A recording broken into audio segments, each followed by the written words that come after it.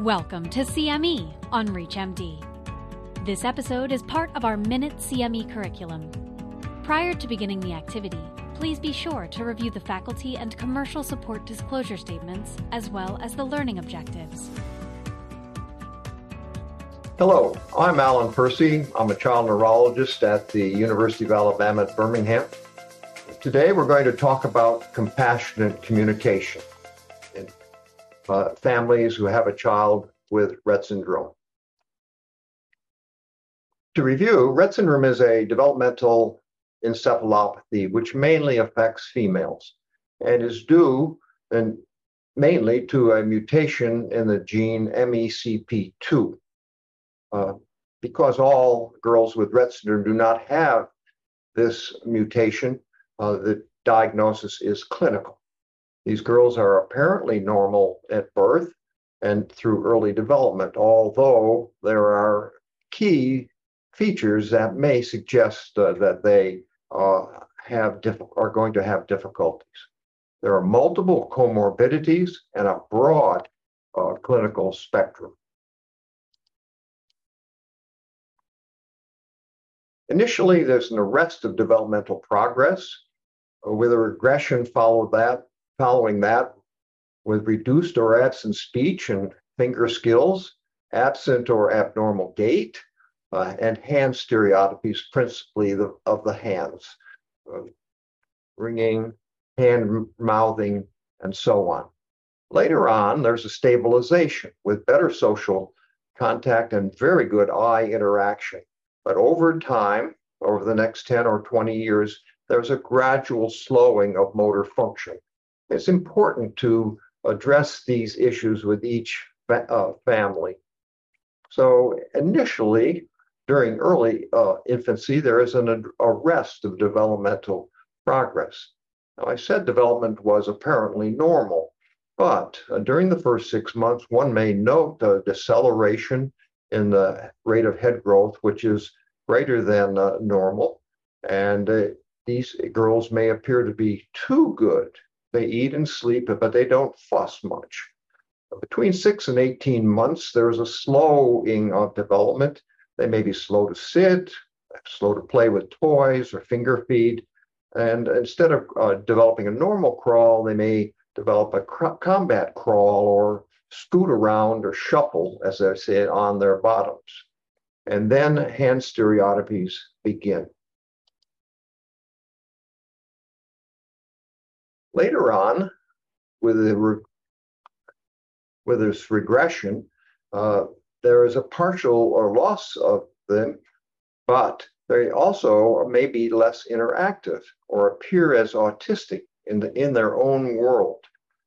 Seizures and abnormal breathing are rarely seen at this stage.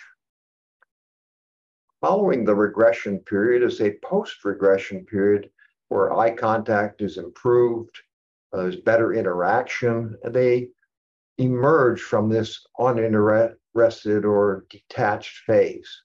However, seizures, abnormal breathing, slowing of growth may begin and may become more and more apparent.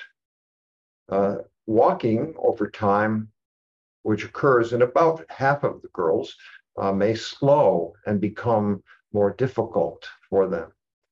Scoliosis may be seen as early as 4 years of age, but progresses usually after age 8, especially if they're not walking.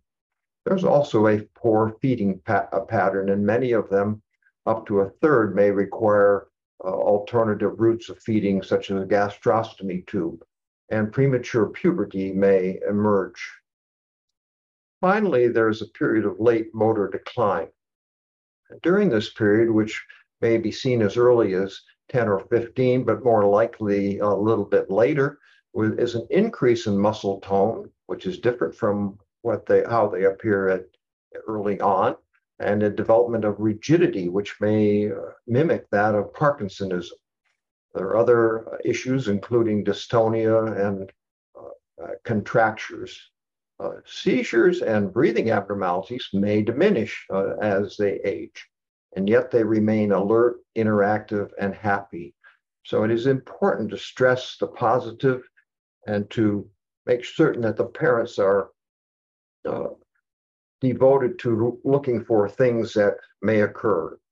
We've made significant progress in understanding Rett syndrome over the past 16 years, and I won't go into all of these, but you can see that we have made a variety of comments and improvements in dealing with individuals with Rett syndrome.